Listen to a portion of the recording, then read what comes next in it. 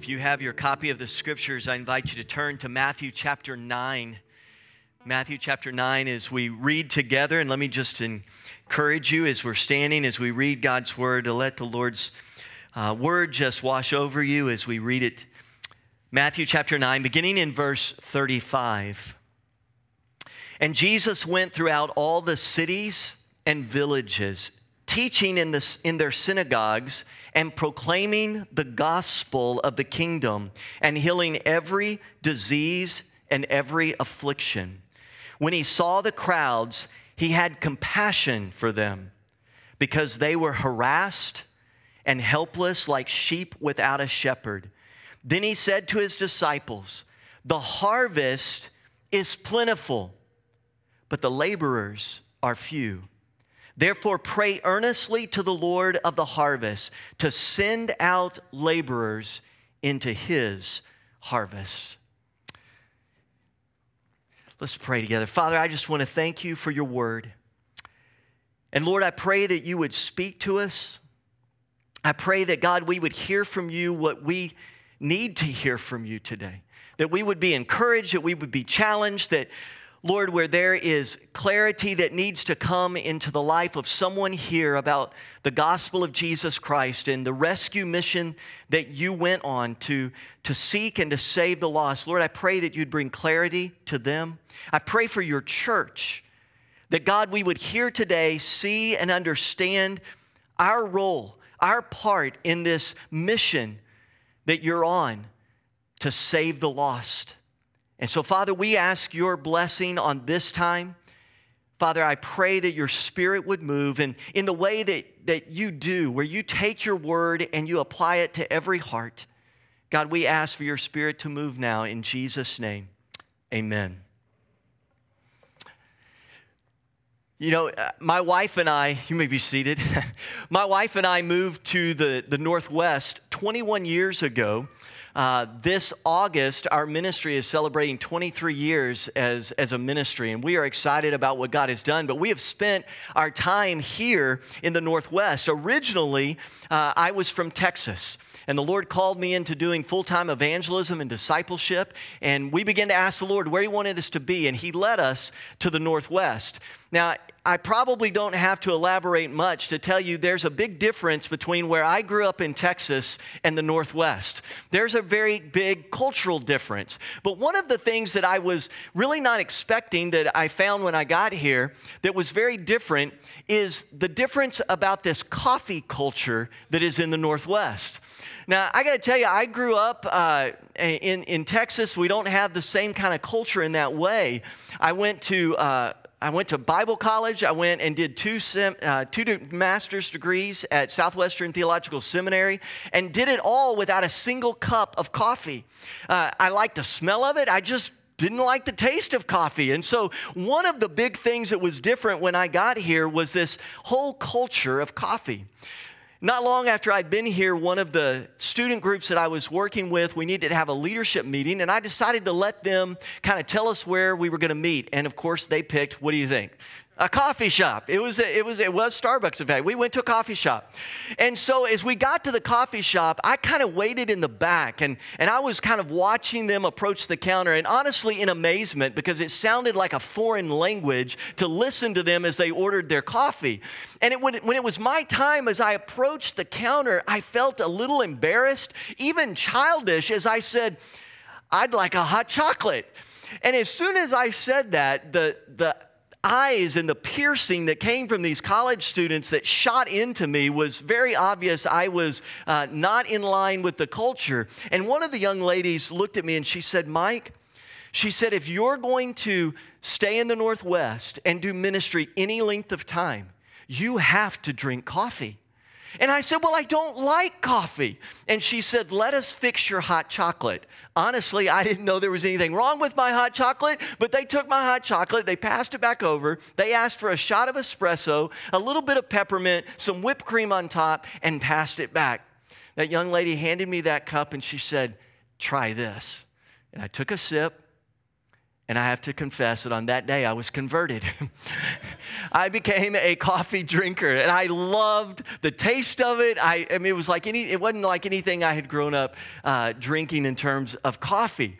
And as I'd been here a little while, I was starting to get into this whole aspect of the coffee culture. And one of the things that I began to realize is that in the coffee shops, they actually create this whole ambiance for you up here in the Northwest. We don't have any mom and pop type coffee shops like that down in Texas, at least not at that time. And so, they actually expect you to come in, do some reading, do some thinking, do some writing, maybe talk to a stranger that you don't even know. I mean, they just kind of had this whole ambiance that they're creating. So I was trying to get into the Portland Groove. I'd gone to this coffee shop, and as I was there, I got my coffee ordered successfully. That was a good first step. And I sat down and I looked around the room and I was embarrassed again because I didn't bring anything to read. I didn't bring a journal. I had nothing with me and I was by myself. And I'm looking around just feeling like, man, you've still got a lot to learn about this whole coffee shop thing. And as I was sitting there pondering that, I glanced down at my cup. And lo and behold, at that time, this particular coffee place had reading material right there on your cup. And I thought, this is incredible. And I'm sitting there reading my cup and beginning to think. In fact, that moment was so significant that after all of these years, I still have the coffee jacket that was on that cup of coffee. And this is what it said. Who says you can't change the world? And I was sipping my coffee and thinking about this. This was a divine moment. God was starting to, in the way that He does, His Holy Spirit was beginning to impress some things on my heart. And before you think that's strange, if God can speak through a donkey, I figure He can speak through a cup of coffee. And I'm sitting here pondering this idea. Who says you can't change the world? Now, not that God was saying, Mike Thibodeau, you're going to be the one that's going to change everything. No, it was the fact that God was impressing on me, that He intended to use me, the gifts, the calling that He had given me to have an impact, not only here in the Northwest, but in the various places that He would send me. Who says you can't change the world? I continued to sip my coffee and continue to read. This was the next question. Ever wonder how big a footprint your unique lifestyle leaves on the planet? Now, I had been in the Northwest long enough to know they weren't talking about a Jesus lifestyle. But I began to ponder that idea of the way that Christ has called us as His followers to live and to move and to function in this world. And God was beginning to remind me, not only was He wanting to use my life, but He intends to use His church. He intends to use those who have come to faith and trust in Jesus Christ. He has a divine purpose for their life and a way He wants to use them that will leave an impact on this planet. Ever wonder how big a footprint your unique lifestyle will leave? I'm a very visual person. As I continued to reflect upon this idea, sitting in that coffee shop, this was the image that came to mind. And I drove home that morning thinking about what kind of footprint is God going to leave on this planet through my life? How was I going to be used by Him? And this evening, as we think about this, I believe God wants to challenge us. I believe He wants to challenge each one of us to think about walking in the footprints of our Savior. To think about how we're going to be used by Him to have an impact. And if you will, what kind of footprint will you leave when your life is completed on this planet? And I believe that the best way for us to do that is to examine the life of Christ, to look at the very lifestyle that He lived, to look at the footprint that He left on this planet. We see in Matthew chapter 9 several things that are going on in this text, but one of the things that we're going to see is the footprints, the characteristic of Jesus' life as He lived, and what we need to be imitating and following. And as we move through this, really the focus of this message is intended to encourage you and to challenge you to understand that from a biblical perspective, evangelism was never intended by the heart of God to be a program at the church, but a way that every single child of God is used as they're scattered out into the various places that they move on a daily basis. And we're going to see in this passage tonight 3 images that remind us of the footprints of Jesus. And so here's the big idea that I want you to think about tonight. If we're to walk in the footprints of Jesus and to do evangelism as a way of life, we must be going and telling. We must be seeing and caring. And we must be rejoicing and praying. Look with me again at verse 35. It says, Jesus was going through all the cities and villages, teaching in their synagogues and proclaiming the gospel of the kingdom and healing every kind of disease and every kind of sickness. Now, one observation that can be made about footprints is that they're only left by people who are moving. Now, think about that for a moment. You really don't leave a footprint unless you're moving, unless you're going. And that's what we see in this text. Go. Go. Jesus was going. Now, what's interesting, we've all been there, right? We've come to a stoplight and the light turns green. And there's cars in front of you and cars behind you, but it's like the person in front of you forgot why they got in the vehicle that day. They're not moving. The lights turn green. It's universal. It's go. You're thinking to yourself, it's the one on the right, the pedal on the right. Let's go. But they're not moving. They're distracted. They've lost track of what's going on around them. And so being the courteous, polite Christian that you are, rather than just leaning on your horn, you give just a little courtesy honk, right? Just honk, honk, just, hey, wake up, the light's green, go. Jesus was going. His mission strategy was not to wait for people to come and see, but to actually go and tell. It is his mission strategy. In fact, the very aspect of the incarnation of God coming to earth emphasizes the heart of God to actually go to the lost. That was his strategy. And it wasn't an aimless wandering. He was very intentional. He was very purposeful. Jesus loved to hang around lost people. Have you ever noticed that as you read through the New Testament? He loved to spend time with lost people. In fact, earlier in this chapter, in Matthew 9, verse 9, it says we find out that Jesus is reclining at the table with tax collectors and sinners, friends of Levi.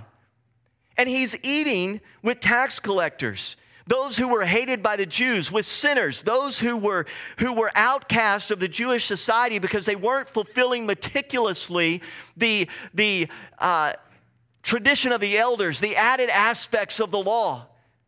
And Jesus is eating with these tax collectors and sinners all around you in your neighborhood, your job or school, around various areas of interest, whether it's your kid's soccer game or baseball game or various hobbies that you have. There are people all around you who do not know the good news about Jesus Christ. In the marketplace every day, you encounter people that do not know about Jesus Christ. Do you know their names? Do you take an interest in them? Do you see them? In community events that happen in Longview, on social media, there are people all around us that do not know the good news of Jesus Christ. But one of the things I love about Jesus is he was never distracted. He was never distracted from his purpose. He was always going and always telling. In fact, on one occasion, Jesus had success in a particular village where he was in, and he said to his disciples in Mark chapter 1, verse 38, "Let us go somewhere else to the towns nearby so that I may preach there also." Listen to this, "For this is what I came for." Jesus said in John 4:34, Jesus said to them, "My food is to do the will of him who sent me and to accomplish his work." In John 17:4, we see that Jesus glorified God by finishing the work that God had called him to do. Our goal should never be to remain comfortable and maintain, but to go and to tell. And Jesus never got distracted from that. Do you ever get distracted? I do tend to get distracted. I remember heading to a revival, and I came to a light, and I was sitting there talking with my wife. This was pre-kids, and so I was kind of flirting with her a little bit, and she finally looked up at me and very graciously said, "Mike, what are you waiting on?" And I got a little sarcastic. I said, "Well, I'm waiting for the light to change." And she responded back again very graciously. She said, "Mike, that's a blinking red light. It's not ever going to change." Now, I don't know about you, but I can get distracted. Jesus never got distracted. He had to go. He was compelled to go. But why was he so focused on going? In Matthew 9, we see the answer to it. Jesus says, it is not those who are healthy who need a physician, but those who are sick. As those accusations came, why are you gathering with tax collectors and sinners? It's as if Jesus is firing back. Why are you not eating with tax collectors and sinners? They're the ones that need the very thing that Jesus came and was offering. During Jesus' visit with a tax collector named Zacchaeus, he spoke even more specifically about his mission. In Luke 19:10, it says, "For the Son of Man has come to seek and to save that which was lost." From heaven to earth, from city to city, from person to person, Jesus was going to seek and to save the lost. He was going and telling because there were people who needed to be saved. They were lost. They needed to be found. Can I tell you that there is something worse than being lost? I don't know if you've ever thought about this. There is something worse than being lost. You know what's worse than being lost? Can you imagine being up on Mount Hood or one of the other mountains around and a storm comes in and you get stranded? You know what's worse than being lost? Having no one that comes looking for you. Think back to when you came to know Christ. Think back to that time before you made that profession of faith in Jesus Christ. Someone was used by God to bring the good news to you. Somebody was following the example of Jesus and joining in his mission and brought the good news to you. And this evening, I want you to think about that question. Are you going to join with Jesus and participate with him to take that good news to someone else? Every lost person needs someone who will have the courage and the compassion to go and to look for them. And Jesus loved this lost world so much that he would not stop going to find the lost.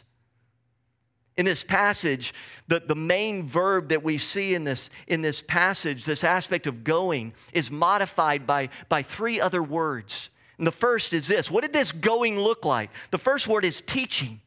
Jesus was teaching. He was giving instruction. That Greek word means to teach. It's a prolonged causative in terms of the form of the Greek, which just basically emphasizes the aspect that there's a learner who a teacher is instructing.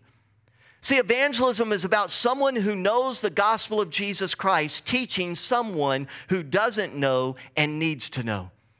And it's really that simple. I really hope that maybe tonight I can bring back an idea into your mind that evangelism is really about someone being someone else's teacher about the greatest news that could ever be taught to someone.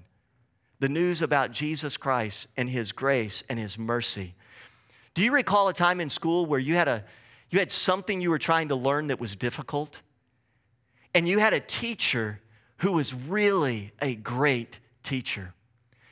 And that person was patient with you. That person took extra time with you, extra effort with you, because they came alongside to help you learn. That's what we see Jesus doing. He is teaching. The second word that we see that describes this going is the word proclaiming. To proclaim. This word means to publicly cry out, to be a herald. Now, we don't use that word herald very often anymore, but back in the time before social media, before you could send out a text message or an email, and before we had media and all of these kinds of things, especially in a monarch, when a king was about to make an announcement, he would send out a herald. He would send out one who would go from place to place, village to village, and make the public announcement. And as that proclamation was made, people would hear it, they would understand the news, and they would continue to spread the message. This word encapsulates that imagery. They were proclaiming, Jesus was proclaiming the good news of the kingdom of God. John the Apostle tells us that Jesus, who comes from above, is above all. And it goes on to tell us that what he had seen and heard, of that he testifies. Jesus was sharing about what he knew firsthand. And listen, that's exactly what we see in the book of Acts. In Acts chapter 4, when they were told to be silent, what did the apostles say? We cannot stop talking about what we've seen and what we've heard. Proclaiming. When Jesus began his public ministry, he opened the scroll of Isaiah. The Gospel of Luke chapter 4:18 records this. Listen to what Jesus said about his mission. The Spirit of the Lord is upon me because he anointed me to preach the gospel to the poor. He has sent me to proclaim release to the captives and recovery of sight to the blind, and to set free those who are oppressed, and to proclaim the favorable year of the Lord. And he says, today this has been fulfilled in your presence. This is what he came for. Now notice the third descriptive word there is healing.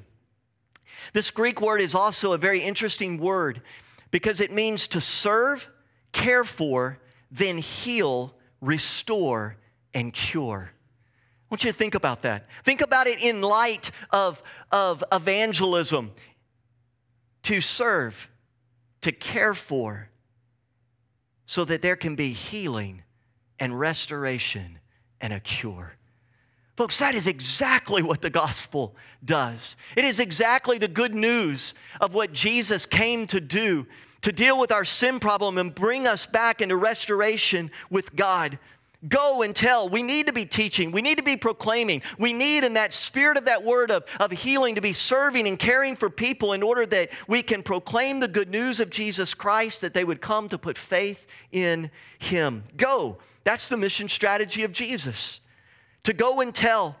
Now, why is it so important for us to take a moment to see that whole aspect of Jesus in this first point? And it's this, because Jesus said, as the Father has sent me, so send I you.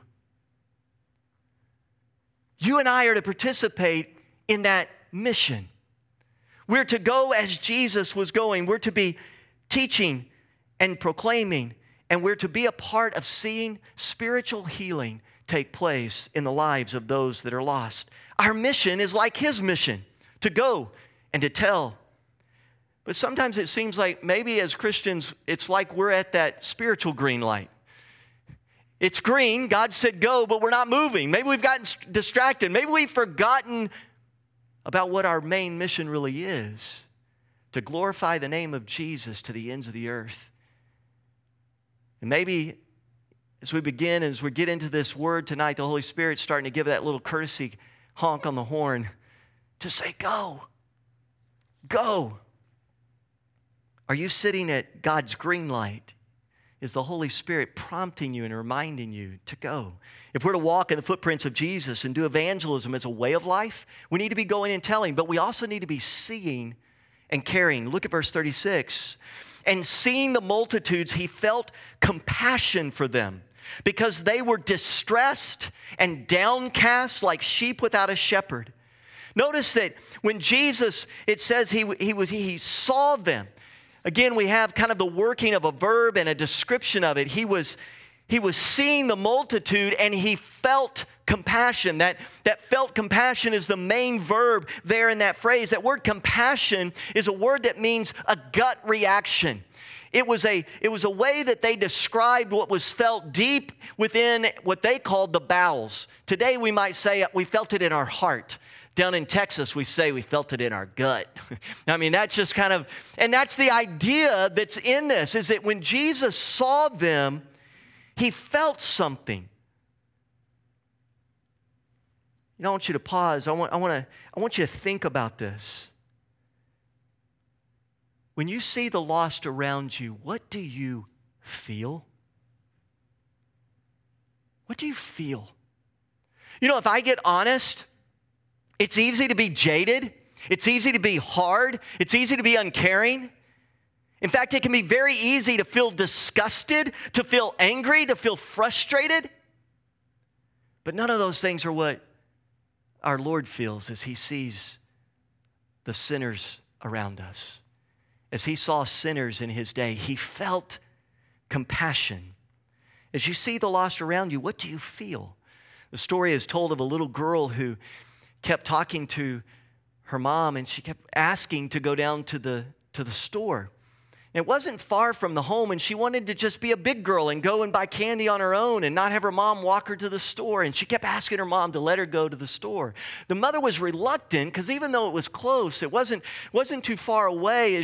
As you went down the road, there was a bend that went to the left, and there was a grove of trees, and the store was on the other side. And if she let her daughter go, she would eventually be out of sight.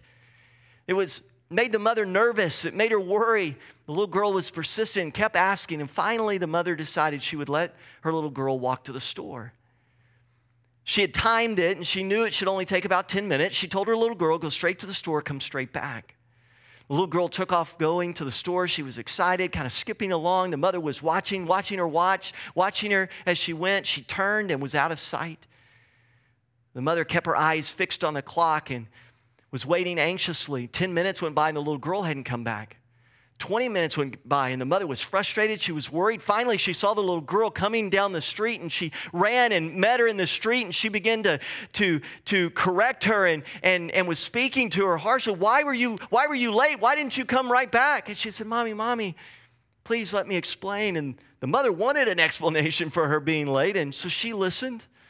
The little girl said, Mommy, as I was coming back, I saw my friend sitting alongside of the road, and her dolly was broken. And she began to back up a little bit because the mother felt like she had been a little harsh and had been a little quick. And so the mother looked at the little girl and said, so you stopped to help her fix her dolly? She said, no, Mommy, I stopped to help her cry. Compassion. When you see the lost around you, what do you feel?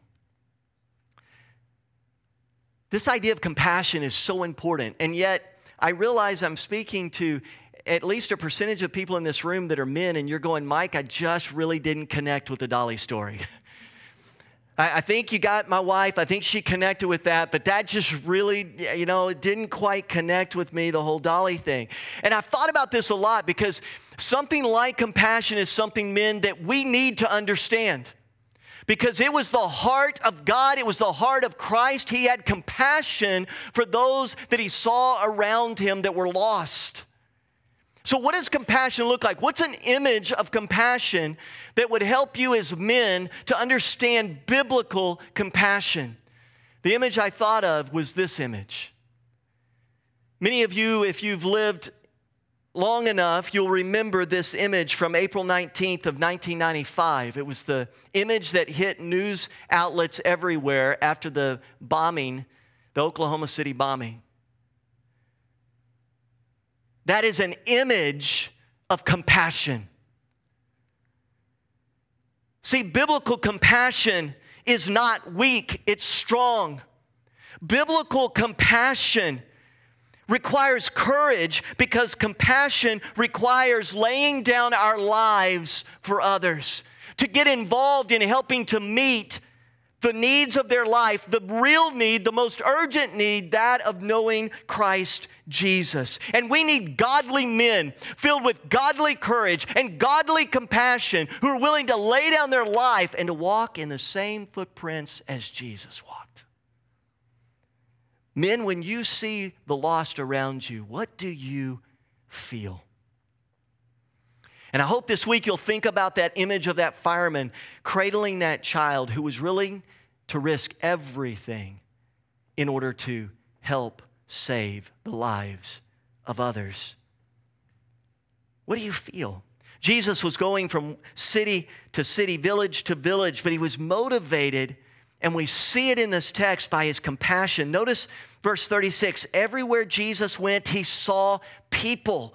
But he didn't just notice them. He really saw them. Jesus saw people, the text says, that were harassed, distressed, or bullied, or downcast. That word harassed is a Greek word that literally means to rent or to mangle as if by wild beast. That's a vivid image. Ripped and mangled as if by a wild beast. Jesus says, that's what I see in these people that are far from me and do not know yet about the good news and the hope and the grace that I bring for them. They were bullied. This is another interesting Greek word that means to be downcast or thrown down. Some translations have helpless. The idea of it is men that are cast down, prostrate on the ground, whether from drunkenness, mental dejection, or mortal wounds. If you can imagine someone cowering because someone else is physically stronger or abusive, that's the imagery of this word. They were harassed. They were bullied. It was used here of the common people. It describes their spiritual condition. They were harassed and bewildered from entering the kingdom of heaven, laden with burdens by the Pharisees that had placed upon them that required this works of the law in order to get into the kingdom.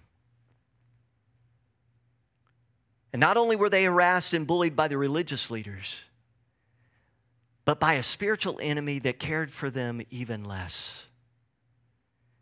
Peter describes that enemy in 1 Peter, saying that Satan is like a roaring lion, moving about, seeking someone to devour. Friends, it's very easy for us to get jaded and have cold hearts when we see the mess that lost people make with their lives, that they make with other people's lives, that their messes make of our lives. It's so easy. So easy for us to get hard-hearted. In fact, I think it's one of the reasons why you get this picture of Jesus saying at the time of his return that people's love will have grown cold. Oh, church, may our love not grow cold. Jesus saw people that lacked spiritual care and guidance. He said they were like sheep without a shepherd. They were sheep that were unprotected from the predators. They were suffering from poor leaders. They were helpless, unable to rescue themselves, and Jesus saw them. Now let's go back to that passage in Isaiah that was recorded by Luke and look at what Jesus is saying. He said he came to preach the gospel to those who were poor, who were in spiritual poverty. Jesus asked the question, what can a man give in exchange for his soul? And the answer is nothing. There's a spiritual poverty. This lost world cannot save themselves. They need the good news of Jesus Christ. They need a teacher to come alongside of them to help them to know what they do not know about Jesus Christ and his rescue mission. He said, I came to proclaim release to the captives, to those who are in spiritual captivity. The lost are held fast by both the power of sin and the penalty of sin and the presence of sin in their life. Jesus said, I came to give recovery of sight to the blind, those who are in spiritual blindness. The lost are deceived. They've believed the lies of the enemy. They believed them over and over and over to the point that they believe it's true. He said, I came to set free those who are oppressed, weighed down with spiritual oppression, afflicted with guilt and shame, weighed down with cares and worries of this world. And if you're here this evening and you'd say, Mike, man, I feel like you're describing my life. I feel like you are literally talking about the ways that I feel, the ways that I'm thinking. Then the good news for you is that Jesus came on a rescue mission and he loves you. He loves you. And he laid down his life to demonstrate that love for you. In that while we were yet sinners, Christ died for us. He loves you. And what we should see as we look at the lost around us is not only their present condition, but what they can be in Christ. The poor can be rich, the captive can be released, the blind can see, the oppressed can be free and have peace with Jesus. Jesus felt their pain. He felt compassion for them. He was caring for them. In this chapter, we see him demonstrating mercy and compassion for the paralytic, for Matthew and the other tax collectors, for a synagogue official whose daughter is dying, and a woman who's hemorrhaging, two blind men and a demon-possessed man. All of that just in one single chapter here in Matthew chapter 9. He told them the good news. He touched them. He ministered to their needs, and ultimately he would lay down his life on the cross for their sins and rise again. Back when I was in high school, there was a Christian artist named Steve Camp that had a song that he wrote that was one of the first times God just really moved this message into my heart. And it was a song that he had written that poetically challenges Christians to have compassion for those that we would all label as hard to love. Listen to the words of this chorus.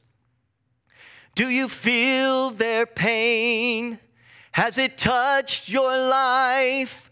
Can you taste the salt in the tears they cry? Will you love them more than the hate that's been? Will you love them back to life again? And I remember hearing that song, and I told you I'm very visual, and I'm wrestling as a high school boy going, Lord, how close do you have to be to someone to taste the salt and the tears they cry?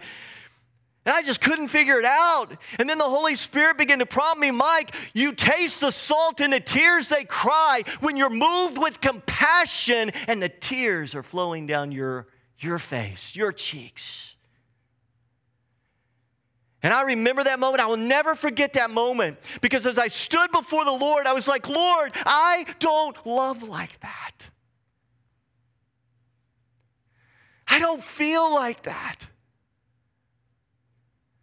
Lord, I want to learn how to love people the way you love people. And I stand before you not as a man who's gotten there, but as a man who's on a journey to get there. And every day I want to learn more and more how to love the lost the way my Savior loved the lost. Notice what Jesus said back earlier in verse 13 when these religious leaders were saying, why do you spend time with these sinners? Jesus said something to them. He says, go learn what this means.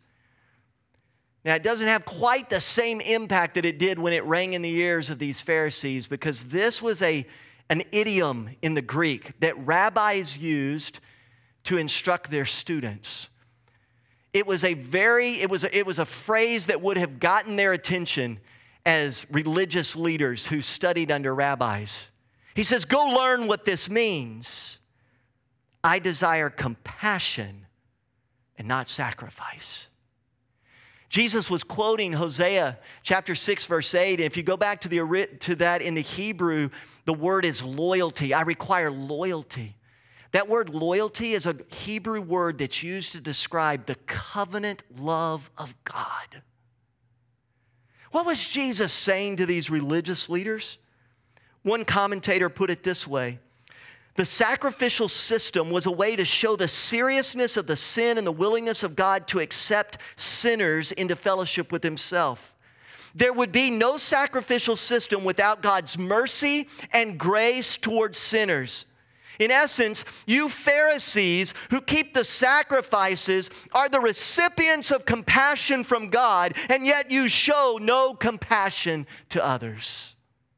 Go learn what this means.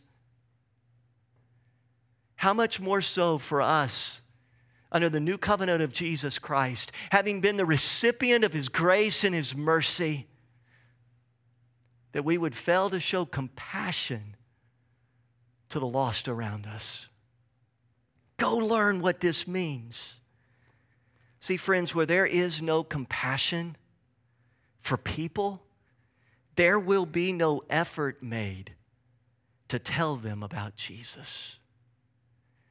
Maybe you feel like you're in a place where you're going, wow, Mike, as I think about evangelism, as I hear what you're sharing, I just kind of feel like I'm stuck. I kind of feel like maybe there was a time I used to talk to people more about Jesus, but I kind of feel like I'm just stuck. What do I need to do? What would God have me do so that I get off of this place where I'm at and really begin to engage with people that are lost again? Go learn what this means. Because friends, when you begin to see people and have the compassion of God, it moves us, because it is God's heartbeat to seek and to save the lost. Jesus felt compassion for you. He loved you while you were a sinner. He loved you first without any need of or in response to some previous love that we were giving him. He loved you, and he loved you sacrificially. And when we really understand the love that God demonstrated on the cross, we can no longer look at people that are hard to love and say, the problem with me loving you is you. We can't say that anymore. Not if we understand the love that God demonstrated there. It brings us to this place that we have to look at our own life and say, Lord, help me to love more like you. See, if we're to walk in the footprints of Jesus, doing evangelism as a way of life, we need to be going and telling, seeing and caring. But this is the best part of this. Listen to what he says. We need to be rejoicing and praying. Look at verse 37. Quickly, he says, then he said to his disciples, the harvest is plentiful, but the workers are few. Therefore, beseech the Lord of the harvest to send out workers into his harvest. Folks, this is good news. This is a word of encouragement. Listen to what he said. Did you hear it? The harvest is plentiful. The harvest is plentiful. And as we go and as we're telling people, that's a reminder for us that there will be those who put faith and trust in Jesus Christ. And that's really encouraging to know. That's good news. I grew up in West Texas, and where I grew up, cotton farming was a big deal. There were lots of cotton farmers. And if a cotton farmer got to the end of the season and he had a good harvest, man, he was happy with that.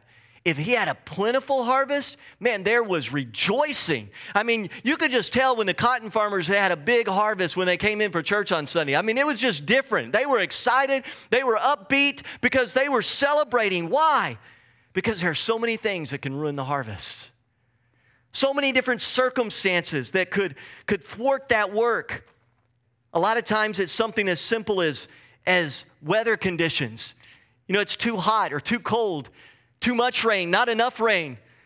Too many of the wrong kind of insects, not enough of the right kind of insects. So if you can get a plentiful harvest, man, that was something to celebrate.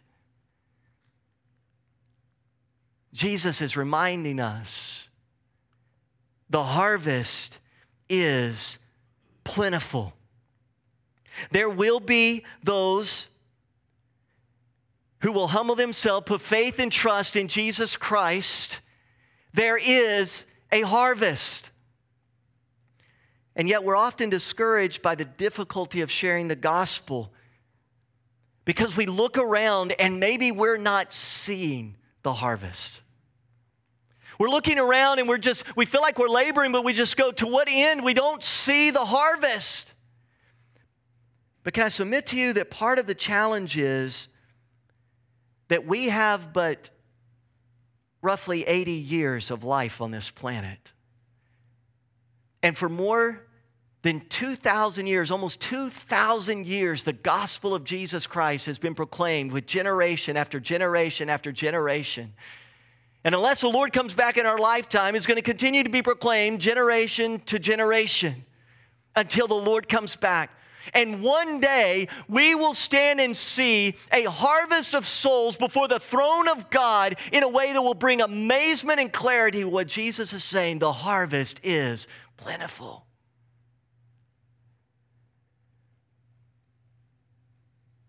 As I look around the room, I see some of you who are wiser in age than others. Did you like how I said that? I tried to be careful how I said that. And when I see you, I see some people that probably remember a time in the United States of America that you might describe it as harvest time. Times when there were evangelists and other preachers in church-wide revivals that were preaching the gospel, and many people were putting faith and trust in Jesus Christ. And some of you may remember those days, and you may sit in a place now of going, where's the harvest?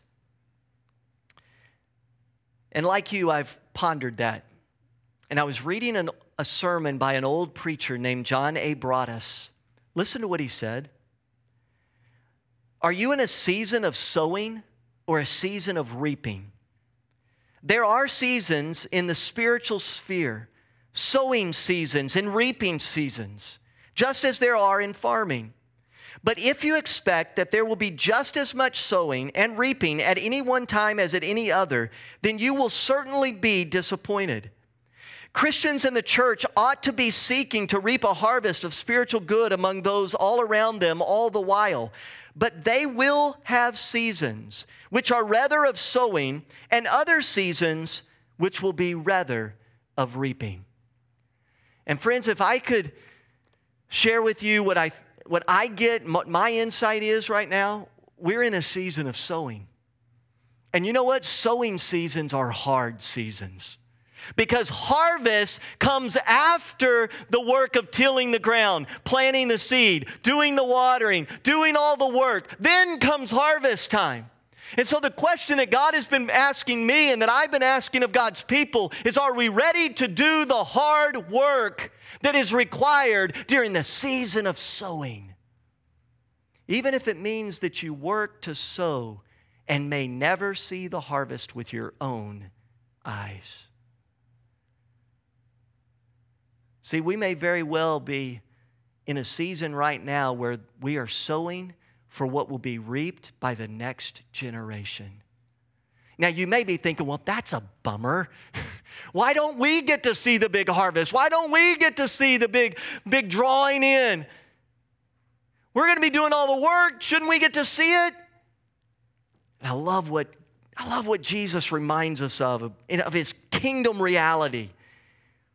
He says in John 4, you can read it later, the full text, 35 through 38, but he says this: he who sows and he who reaps may rejoice together. Are you willing to do the hard work of sowing?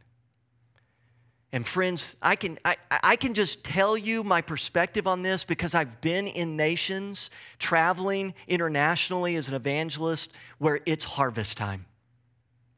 In Rwanda, where I've spent many years, the past 7 years, preaching the gospel across the nation of Rwanda, it's harvest time.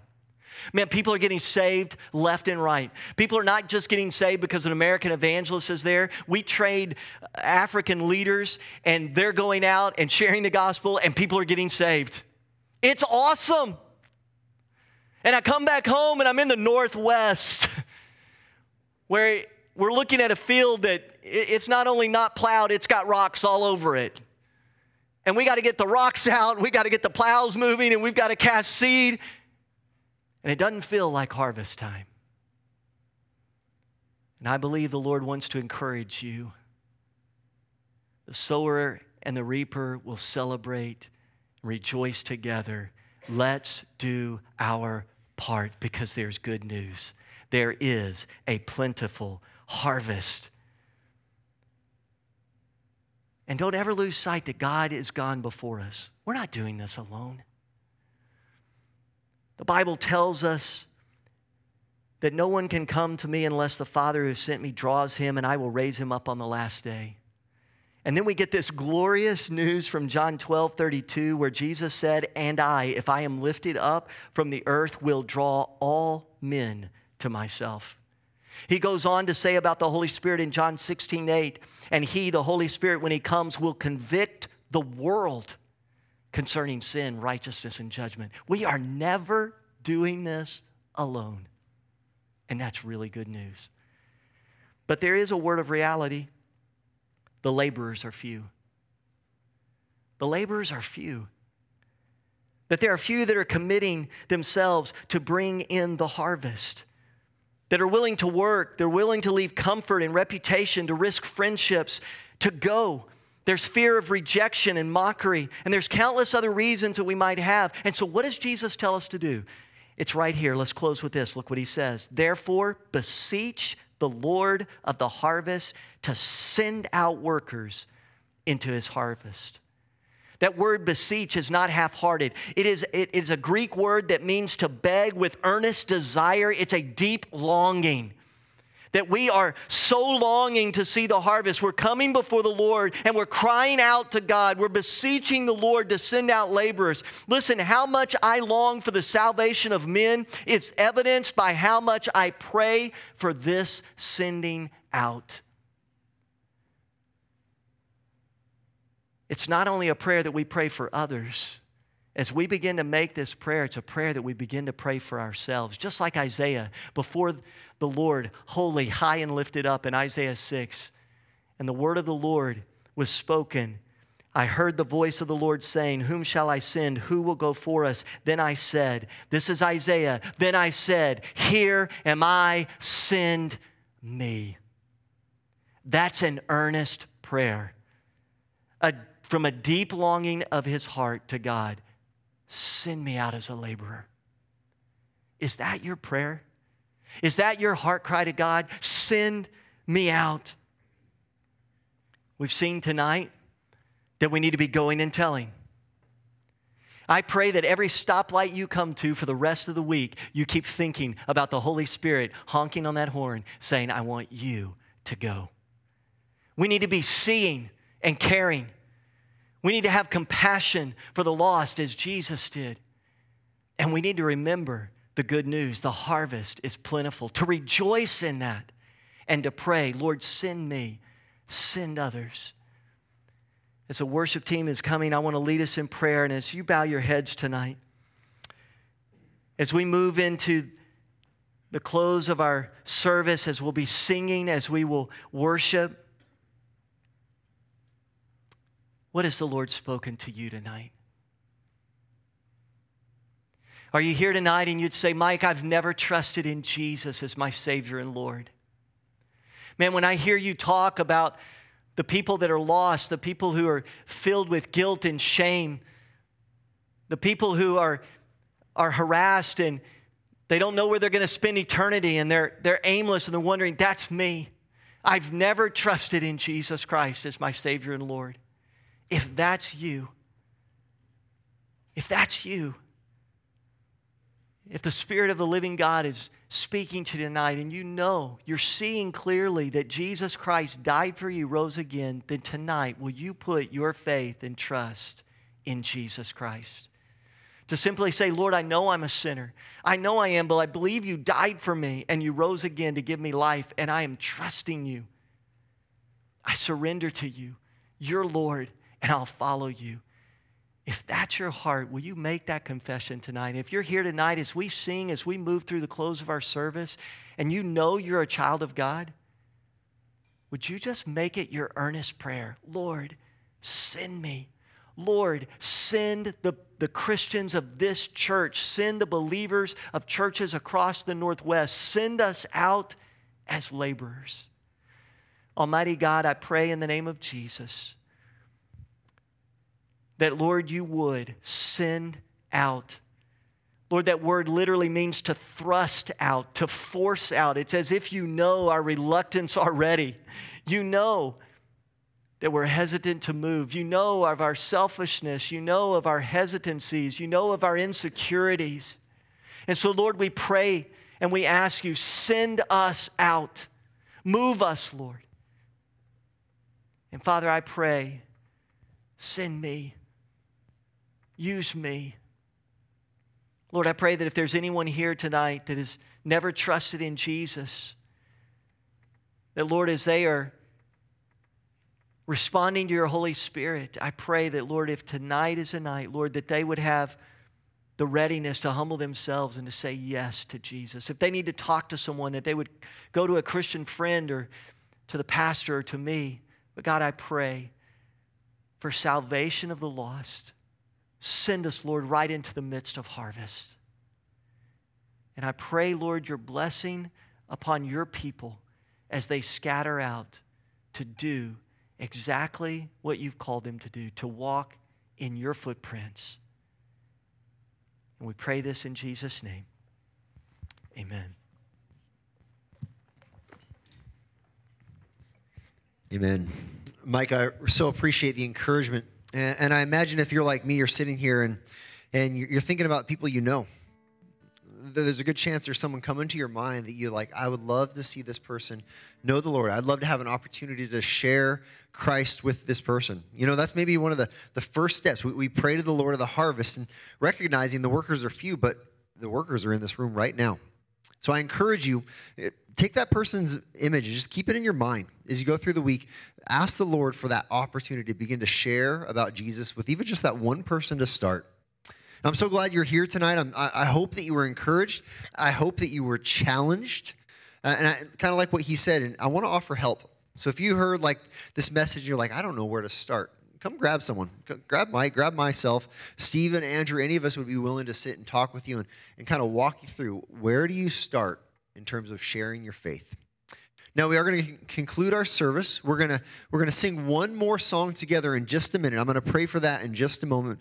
We're also going to receive an offering. Now this is for those who call Valley their church home. There's never any pressure whatsoever to give, but if you do want to give, the process, the way it works is at the end of every one of these rows, there's a black bucket, as well as I think on this row right here along this side right here.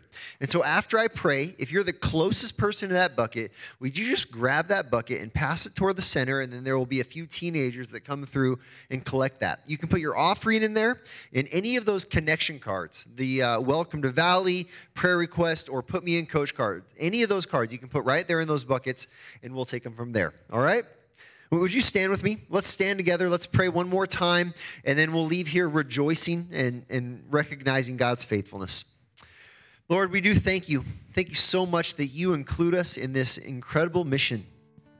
Thank you that Jesus died and rose again to save us. And thank you that he has given every single one of us that same purpose of sharing this story of Jesus' great love. And Lord, I pray for our family members who have yet to trust in Jesus. I pray for our friends and our neighbors, our classmates. Lord, you know the people we have in our mind, the images, those faces, those loved ones. Father, I pray that you would begin to work in their lives, preparing them to trust in you. And Lord, I pray you would give us not just the opportunity to talk about you, but you would give us the words. And I pray that you would rescue them out of the kingdom of darkness and into the dominion of your Son, Jesus. And it's in his name we pray. Amen.